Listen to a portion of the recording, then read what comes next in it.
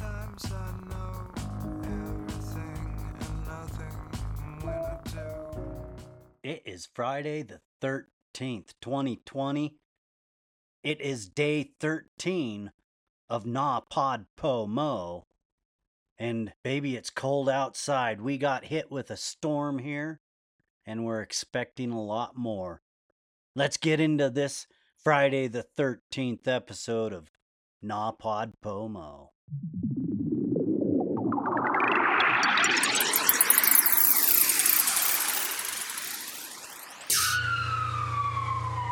I hope you're ready for today's episode of Dead America doing NaPodPoMo. Let's get into this.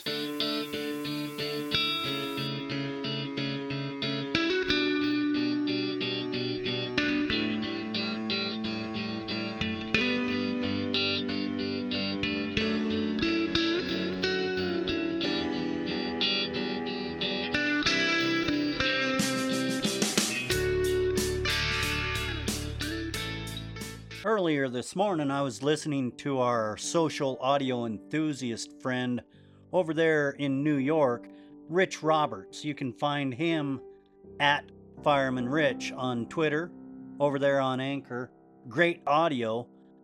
But in his audio, he was speaking about Friday the 13th.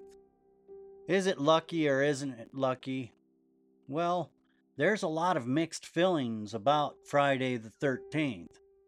And depending on who you are and how you look at it, it can be good or it can be bad. Let's start with the good. We start off at jta.org.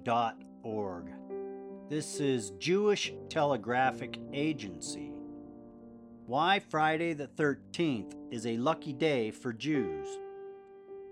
On Friday the 13th, we typically watch for planes falling out of the sky and elevators crashing and relationships falling apart.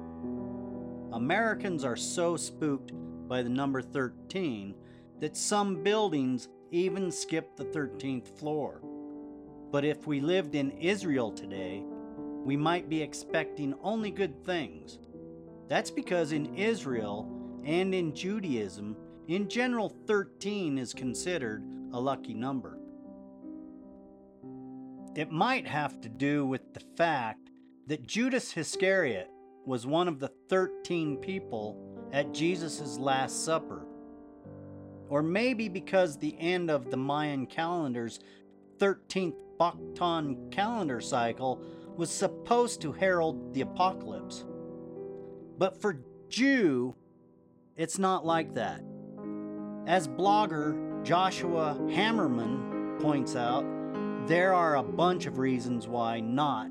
Just think, what is the age of a bar mitzvah boy? How many months are there in the Hebrew lunar calendar? And don't forget the 13 attributes of God laid out in Exodus to explain why God forgave us for that whole golden calf episode. Still unconvinced? Consider the Rambam formulated 13 principles of faith. And then there's this clincher. When Israel was established in 1948, the first provisional government had 13 members. Why? Well, for good luck. So as you can see, Judaism has many reasons why they see the number 13 as a lucky number. Very interesting. So on the other flip side, why are Fridays that fall on a month's 13th day so fearful? Some attribute the origins to the Code of Hammurabi, one of the world's oldest legal documents, which may or may not have superstitiously omitted a 13th rule from its list. Others claim that the ancient Sumerians, who believed the number 12 to be the perfect number, considered the one that followed it decidedly non-perfect. One of the most popular theories, however, links Friday the 13th with the fall of the fearsome group of legendary warriors, the Knights Templar. We're going to read a little bit out of history.com here. Founded around 1118 as a monastic military order devoted to the protection of pilgrims traveling to the Holy Land following the Christian capture of Jerusalem during the First Crusade. The Knights Templar quickly became one of the richest and most influential groups of the Middle Ages. Thanks to lavish donations from the crowned heads of Europe, eager to curry favor with the fierce knights. By the turn of the 14th century, the Templars had established a system of castles, churches, and banks throughout the Western Europe. And it was this astonishing wealth that would be the lead to their downfall. For the Templars, that end began in the early morning hours of Friday, October 13th, 1307. A month earlier, secret documents had been sent by couriers throughout France. The papers included details and whispers of black magic and scandalous sexual rituals. They were sent by King Philip IV of France and France's Jews. In the days and weeks that followed that fateful Friday, more than 600 Templars were arrested, including Grand Master Jacques de Molay and the order's treasurer.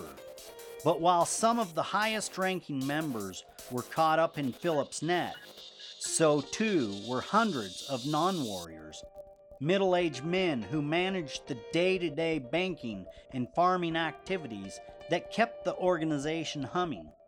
The men were charged with a wide array of offenses, including heresy, devil worship, and spitting on the cross, homosexuality, fraud, and financial corruption. The Templars were kept in isolation and fed meager rations that often amounted to just bread and water. Nearly all were brutally tortured. One common practice used by medieval inquisitioners was the strappado, in which the hands of the accused were tied behind their backs and then suspended in the air by a rope around their wrist, intended to dislocate the shoulders.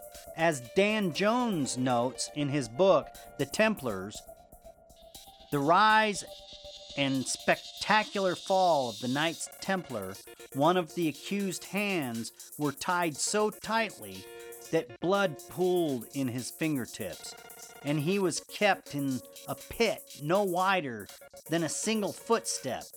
Many of the men were likely stretched on the infamous rack, or had their feet dipped in oil and held over a fire to burn.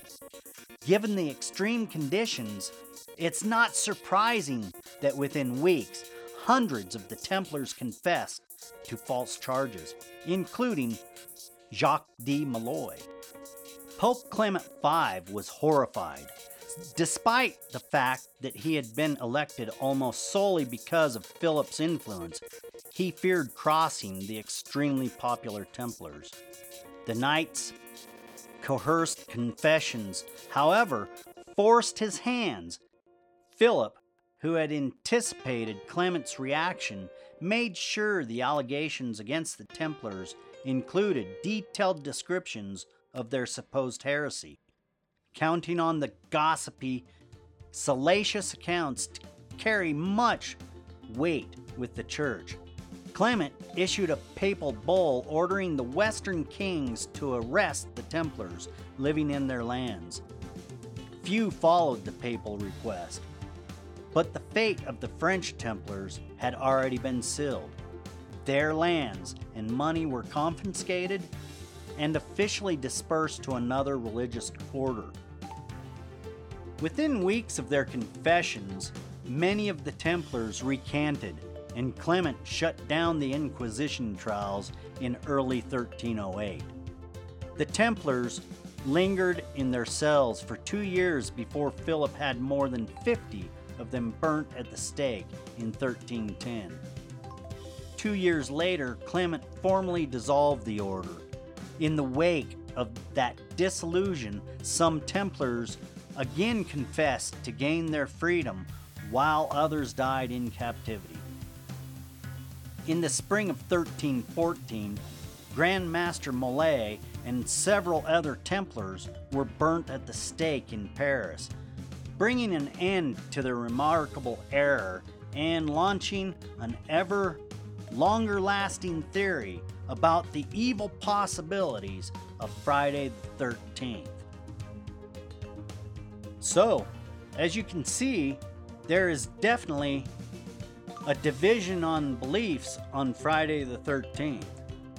To me, hey, it's just another day and you gotta live it. So make the best of each and every day that you have. Don't make it your Templar moment. Make it a bar mitzvah. Make it joyful and make it last, because each and every day that we live is precious. We all have good days. We all have bad days. And right now, it's a time that we all need to come together, relax, and just believe in each other and believe that we can get through all of the bad times. Okay, that's enough for today's Friday the 13th NaPodPoMo. Tomorrow, day 14, I can't wait. I'm Ed Waters. See you tomorrow. Out.